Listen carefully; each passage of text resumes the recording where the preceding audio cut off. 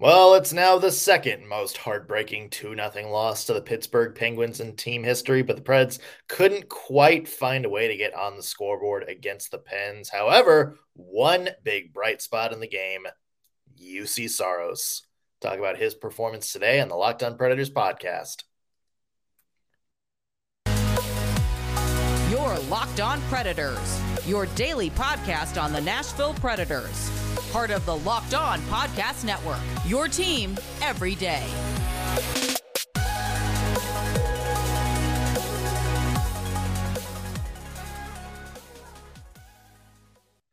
Thank you for making Locked On Predators your first listen of the day every single day. We are your free daily Nashville Predators podcast available to you wherever you get your podcast and on YouTube. I'm Nick Morgan. I'm a writer at somewhere, and I have a partner in crime. You do. I'm Ann Kimmel. I'm a writer and editor at InsideThePreds.com. All right. Well, first off, I would like to offer an apology for two things. Okay. One is saying that the Pittsburgh Penguins' weakness has been goaltending. My bad, Tristan Jarry. And number two, I would like to apologize for Mikael Granlund for saying that man does not shoot the puck because he let all Penguins in shots on goal last night with 5. Okay, actually take that back. Crosby had more, but Granlund's second on the team in shots with 5. Yeah. Which I think might have been 5 more than he had this entire season. Like, here's what I will say about your apologies. When it comes to the goaltending one, you weren't wrong, because we did talk about the fact that sometimes, like, they're so inconsistent. Jarry, it's like we've talked about that nursery rhyme. When he's good, he's very good. And when he's bad, he's naughty. Like, when Jarry is good, he's very good. But there are times where he is very inconsistent. So I would say half an apology. Okay. And then Mikael Granlund, he listened to us yesterday and was like, oh, this is not going to be the narrative tonight, friends. I'm going to show you. And Juuse Saros was like, hey, it's so great to see you, but not today, Satan. Yeah, Juuse Saros shutting the door. I feel like the conversation about this game starts and ends with him. Although, to be fair, there were a couple of bright spots and a couple of big old negative spots for the Nashville Predators as well. Let's run through this game, shall we? Luckily, there's not much to run through. No scoring in the first. Jason Zucker scored halfway through the second period to put the Pens up 1-0. Predators pushed a little bit. Juuse Saros kept this one close, did everything he could to keep the Preds in it, but Jay Gensel got a power play goal towards the end of the third period. 2-0 Penguins, the final score. Juuse Saros wound up with 43 saves on 45 shots. He did everything he could in this game to keep it close. And what's one word to describe this game? I'm actually reusing a one word, but full disclosure, very different context. So hear me out. My one word is strawberry pretzel salad, which we've had a lot of conversations about. It does sound good. Yeah, it's my favorite food, but I'm using it in this context. So a lot of you know I grew up in Pennsylvania. Love my extended family. I have a huge extended family. We're like the Bylers, like the Amish. Like it's a large family. We get together every summer on my uncle's farm for a family reunion. My cousin Ken makes a giant 9x13 pan of strawberry pretzel salad, mostly for me. I let the other cousins eat it. This summer, after this game, I have a new plan for the family reunion. I am going to go up. I am going to steal the 9x13 pan of strawberry pretzel salad. I'm going to hide in the barn and I'm going to eat it directly out of the pan because I do not want to listen to my Penguins fans, cousins, who, full disclosure, I adore them. They're wonderful folks. But I do not want to have to listen to, we beat the Predators in both games this season. Y'all. A whole 9x13 right out. I'm not slicing it. I'm not plating it. I'm eating it right out of the pan because that's what's going to get me through this family reunion, because the Predators could not even beat the Penguins once this season. Kills me. Yeah, I like what you put on there. It's like, yeah, I love my family, but also screw my family. I for myself. Damn the consequences, people. Look, family ties are very, very tight. I'm very close with my family. But if you put a 9x13 of strawberry pretzel salad and the Pittsburgh Penguins on the table, all bets are off, friends. All bets are off. It just goes all downhill from there after all that. downhill. So I will be in Uncle Jim's barn eating the 9x13 strawberry pretzel salad. So I don't have to hear about how great the Penguins are, because they weren't super in this game. Ooh, okay. I said what I said, Nick. I said what I said. I mean, I'm gonna have another hot take on this a little bit later, because I think you and I were talking where you didn't think the Preds played all that inspiring. Mm-hmm. I disagree. I kind of think the Predators had some pretty good chances in this one and ran into some good goaltending. We should talk about it later. Minus one big thing I think we're going to talk about after this. To me, and my one word is group project. Oh, because everybody flashes back to high school, and Juuse Saros is like the aide student who got put in the group project with like the class burnouts. Oh yeah. Like he's like sitting in there with Molly Ringwald in the Breakfast Club while trying to trying to put together like this diorama on space or something like that. Yes. And everybody else is like sitting in the back talking, making jokes, laughing at the word Uranus, making jokes. And Juuse Saros is like, hey, I would kind of like an A on this. Can somebody please help me do something? And it's like Juuse Saros' part knocked it out of the park. Like, yes. Fantastic. Yes. The rest of the team was like fine, but not great. And as a result, it brought the group grade down to, I don't know, what would you say, C+, B-? Yeah. And again, I don't think this game was a D or an F or anything like that. No. I think the Predators certainly had their chances, but yeah, this was the group project. Juuse Saros was the superstar. 43 saves on 45 shots, single-handedly did everything he could to keep the Nashville Predators in this thing. It just wasn't enough to compensate for the team in front of him not scoring. Yeah. Yeah. Do you have like a twitchy group project from your past that you just can't let go? Probably. Yeah. I just think that's such a great universal horrible experience that every time I hear people talk about group projects in college, it was referred to as cooperative learning. And, I get a little twitchy. Yeah. Yeah. Juuse Saros 100% carved the moon out of butter, including the Sea of Tranquility on this one, and still somehow came away with like a C. It's not fair. Carved the moon out of butter. What? Yeah. For like the project, for the presentation, I think, have you ever seen people that they carve statues out of hunks of butter? They're incredible. No. Was that a group project you had? I wish. I would have nailed that. I would have nailed that one. No. Yeah. What do you do if the butter just melts? Well, you keep it at a certain temperature so it doesn't, because otherwise, that's just... it sounds great. I'm just very confused where the butter statue came in. Yeah, there's a whole competition, and it may be in Wisconsin. Okay, deep dive, gonna look into this. There's a whole like super competitive, artistic wow competition of butter carving statues. That does sound like a very Wisconsin thing to exist. Yeah. Juuse Saros did that, folks, in the game last night, and somebody on the team made toast and hacked off the moon and spread it on there and ate it. That's what happened. And his name was Mikhail Granlund from the other. Yes, it was. More to talk about this game in a second because Juuse Saros, the bright spot. I think we all agree on that he single-handedly kept this game. But of course, the Predators lost 2-0, so there's some things that need to be worked on. One thing in particular, and I know you would most certainly like to dive into. Yes. We'll do that in just 1 second.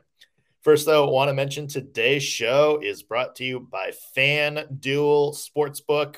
We know what this weekend is, right? Last 4 teams of the NCAA men's basketball tournament. Can't really say what it is because of, contract stuff. But hey, if you want to put some money on it, you can use FanDuel, America's #1 sportsbook. And if you haven't used FanDuel before, perfect time for new customers. And that's because FanDuel's giving new customers no sweat first bet up to $1,000. That's $1,000 back in bonus bets if your first bet doesn't win. All you have to do is go to FanDuel.com/lockedon and sign up today to claim your no sweat first bet. Then you can wager on anything. Money line, point spreads, which team will be cutting down the nets when it's all said and done, how many points certain players are going to have. And you can do it all on an app that's safe, secure, super easy to use. So don't miss your shot at a no sweat first bet up to $1,000 when you join FanDuel today. Just go to FanDuel.com/lockedon to sign up. Make every moment more with FanDuel. All right, Ann, one of the sore spots of this game, and I think one of the sore spots for the vast majority of the 2023 NHL season, let's talk about the power play, shall we? I mean, yes, we really should talk about the power play. I had so much angst over this game, over this power play. I mean, you can attest to this because Nick and I were chatting back and forth after the game about the podcast. And I was a bit of a donkey on the edge. I turned on some Snoop Dogg and I worked through my big feelings. But this power play is really a thing for the Nashville Predators. And what is frustrating is that there was a brief time and space in mid-February where this power play was really cooking. Yeah. And I have felt so frustrated because you bring up these young guys from Milwaukee, but the young guys that you brought up from Milwaukee are players who have a lot of experience in Milwaukee on the power play. And we've seen Phil Tomasino, we've seen Luke Evangelista, we've seen Cody Glass, we've seen these players step in and play on the man advantage. Kiefer Sherwood is somebody who I don't think looking at the Predators bench, you'd go, there's a good power play guy, but this is somebody who's got experience. And last night, I was so frustrated by this power play. Remember that the Predators went 0 for 5 against Boston. Couldn't get anything happening on the power play again last night. And what is going wrong? And then it sort of dawned on me in the middle of some Snoop. What you have to remember is that right now the Nashville Predators power play, and this brought me a little bit of comfort, is playing without Philip Forsberg, it's playing without Roman Josi, and it's playing without Matt Duchene. And I took solace in the fact that at least we're seeing these younger guys from Milwaukee getting set up on the power play at times. Because can we all agree that there have been times, stretches in this season where the Nashville Predators couldn't even get set up on the power play? Yeah. But this is one of those things. I remember Matthias Ekholm making a statement one time that really stuck with me. And he said the reason that the Nashville Predators were so successful in the Stanley Cup Finals and in that stretch and in the President's Trophy year was the power play. Yeah, it is absolutely an advantage. And the Nashville Predators have not been able to capitalize on that advantage. And they're losing games by 1 goal, 2 goals. And I'm like, y'all, this season turns around if you get that power play going. It's so frustrating. And that was the big key to why Nashville was so hot at the beginning of last season. Yes. It was because of the power play. I mean, they were one of the best power play teams, even at the end of the season, but one of the best power play teams in the entire NHL. And you saw how important that can be. Just, 1 goal with a man advantage. And here's a stat. Since March 13th, oh no, the Preds have played 10 games. one power play goal. Woof. One power play goal in the last 10 games, which, believe it or not, came against the Toronto Maple Leafs of all teams. Yeah, I mean, this is an issue for the team, and I know you're losing a lot of your key guys on the power play, either via trade or injury right now. I agree with you. It looks like the team is set up right. The power play has good structure. There's some good movement. They're just doing everything but score. Yeah. And I'm watching some of these games on repeat, and I can't quite put my finger on it because, you know, they're set up well. They get that first thing into the zone. They set up well. There's good movement. I think maybe a lot of it is there's not a lot of second chance opportunities. And maybe that's something the Preds need to work on. You know, they're, like I said, you know, they're set up well, all that good junk. They get that shot, it's cleared out of the zone.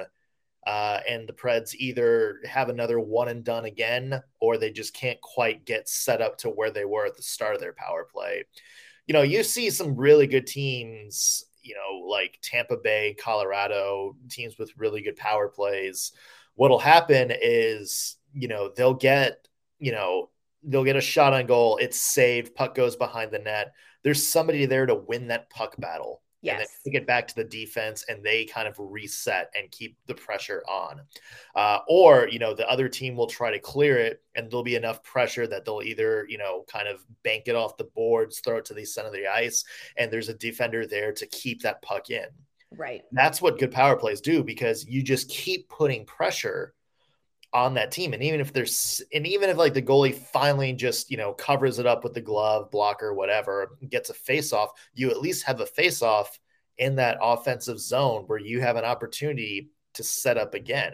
You're putting a lot of pressure on that defense. That's something that I don't think this Predators power play have. Structurally, they're really good. As you mentioned, Yes. They're setting up well. There's movement.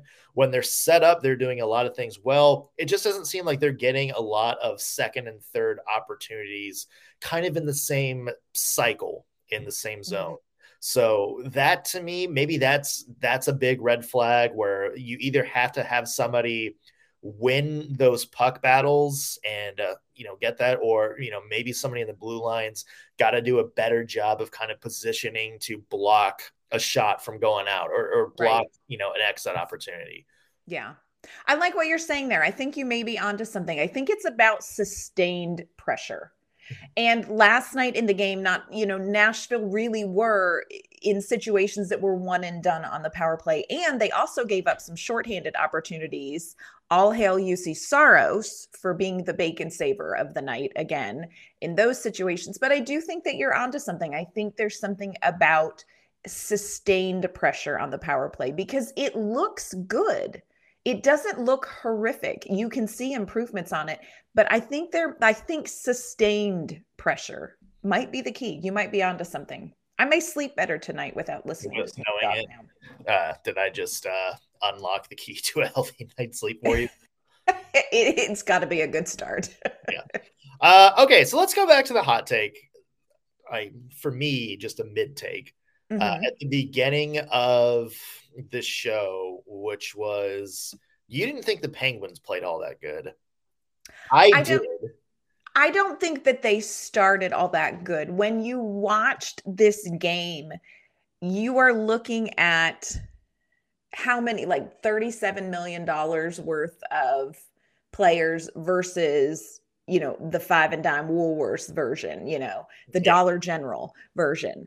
And I felt like Nashville, in a lot of areas, was really matching the Penguins game for game. I think part of that, though, was a confidence thing for Pittsburgh because things have been a little bit rocky for them.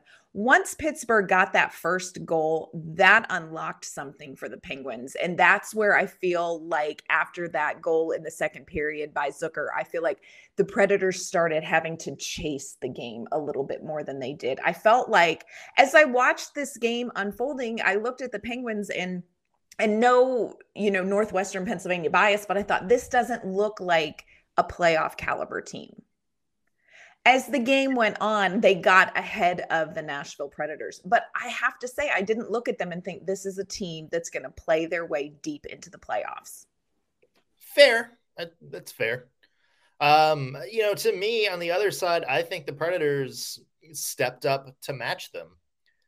And again, I think you're right in saying the game kind of got away from them after that first goal, and they kind of had to settle down. They turned it back on towards the end of the game, but at that point it was too little too late. Right. But I thought this was a case of the Predators stepping up in what was, wound up being a pretty big game for both teams. Again, Pittsburgh trying to hang on to that wild card spot, Predators trying to get back into it.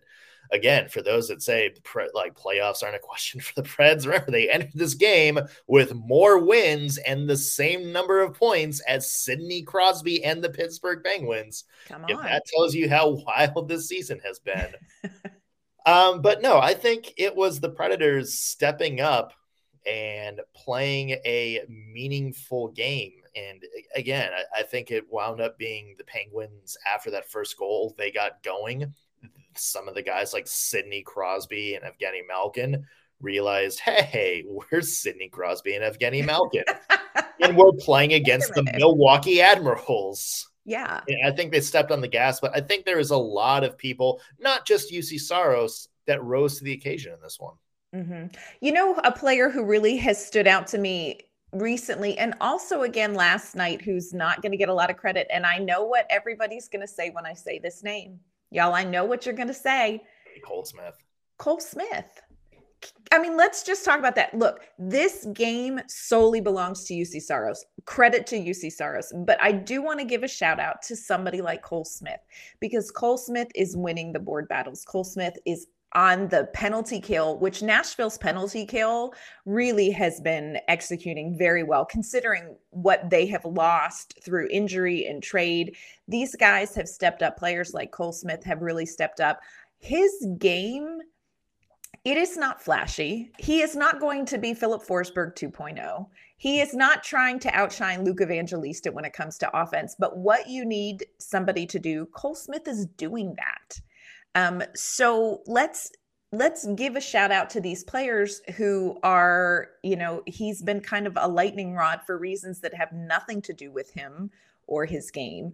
But there are players in a very challenging circumstance who are stepping up and making the most of their opportunities. And I thought Cole Smith had a really good game last night. Yeah. I agree. I think he's somebody that stepped up his game. I saw another really good game from Dante Fabro. Yes. As well. Yes. This is a guy that got in front of a lot of players, a lot of shots. He did go out and I think throw his body around, try to win some puck battles. Mm-hmm. He was on the power play, which, doesn't seem that great in context of everything we just said about the power play. But I think he wasn't the main problem of the Predators not scoring on the power play. But he's somebody that I think overall he's stepped up his game with guys like Juuse or Roman Josi out of the lineup, and guys like Matthias Ekholm not there anymore, and Alexander Carrier, who has kind of passed him on the organizational depth chart, not there. Dante Fabro. There's a lot of people that I think raised their eyebrows a little bit when the Predators re-signed him. Yes. For one reason or the other, whether it was surprise because he seemed most likely to get traded, or the fact that, maybe they don't see him fitting in a longer term. But I think, you see what he's done when he's thrown in the fire here. And, I think he's a more mature defenseman than the 2019-20 season when he was kind of also thrown in the fire, and you could tell there were just moments that were maybe too big for him. I think that's happened again this year. He's been thrown into a role that maybe he's not quite best suited for, but this time around, he's a little older, a little more mature. He's figured out kind of the strengths and weaknesses of his game, and he has been able to step up and rise to the occasion. And I think that's a statement that you can make about this Predators team, which look, there are some things I really hate in hockey, and losing to the Penguins is one of them. I hate losing to the Penguins. But here's what you can say about this Nashville Predators team. This is a team that has really been through a season of adversity, whether it's losing your veterans in the trade, restructuring, resetting, whatever verb you want this team. You've lost so many great players to injury. You've called up great players. This is a team that's really walking through this season of fire, and they're getting better for it. Like, even though they lost to Pittsburgh, there is no, they're not hanging their heads. They're not going in and playing defeated. And you know what? That's something we saw from some veterans earlier in the season. And you've got this young team coming in, and they know, they're not foolish. They know how hard this challenge is, but they're embracing it and accepting it. And so credit to this Predators team, pieced together as it is, because I think in the long run, what they're going through right now is going to make this team better faster. Yeah, 100% agree with you. And I think maybe this gives them a little bit of a jump start. Into building towards next season. Yep. Now we head to this weekend, and this is going to be a big one for the Nashville Predators. St. Louis Blues tomorrow. Yeah. And hey, remember St. Louis was kind of in the same position as Nashville, traded all their people, and all of a sudden the Blues are absolutely red hot at the moment.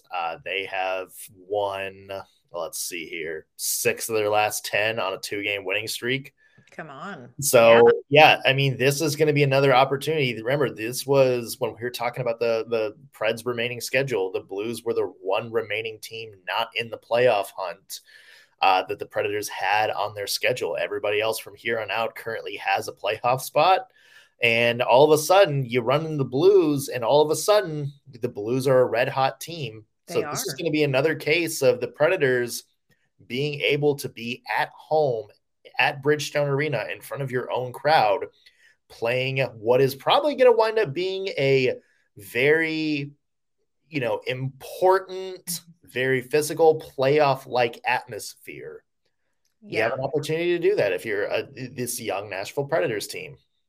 And you say that this is a team that's not in the playoffs, but this is not a team to overlook. Next week's schedule is atrocious for the Nashville Predators, but the Predators cannot overlook tomorrow's game at noon. It's a noon game, just so everybody knows. Against the Blues, like you said, they've won 6 of their last 8 games. And this is a team that can score. They are averaging 4.2 goals per game in March. They are losing games while still scoring 3 goals, 5 goals, 6 goals. So this is going to be a defensive challenge. We're going to need, again, great goaltending. I would suspect maybe we will see not Saros. I wonder if Saros will rest this game, and maybe we'll see Lankinen. That's just, I'll talk to John Hines when he calls. Yeah. We'll hash it out together.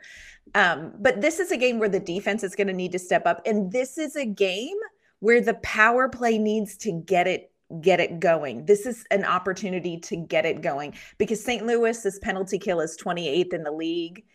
Let's take advantage of the man advantage, please. Yeah. Right there with you on it.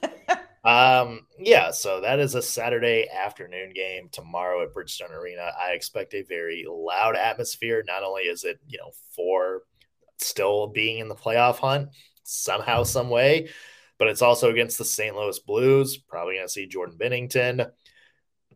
There's a lot for Preds fans to cheer for in this case. So This is, I think, going to be a very intense game with a lot going for it. Blues certainly, they're probably out of the playoff race at this point, but they certainly have, I think, something to prove as well. Sure. So we will be back Monday because as hand referenced, buckle up, friends. Does next week get crazy for the Preds? Back-to-back against the Stars and Vegas Golden Knights, Carolina Hurricanes, one of the best teams in the West, and then the game Saturday that is honestly the season at this point, the Winnipeg Jets.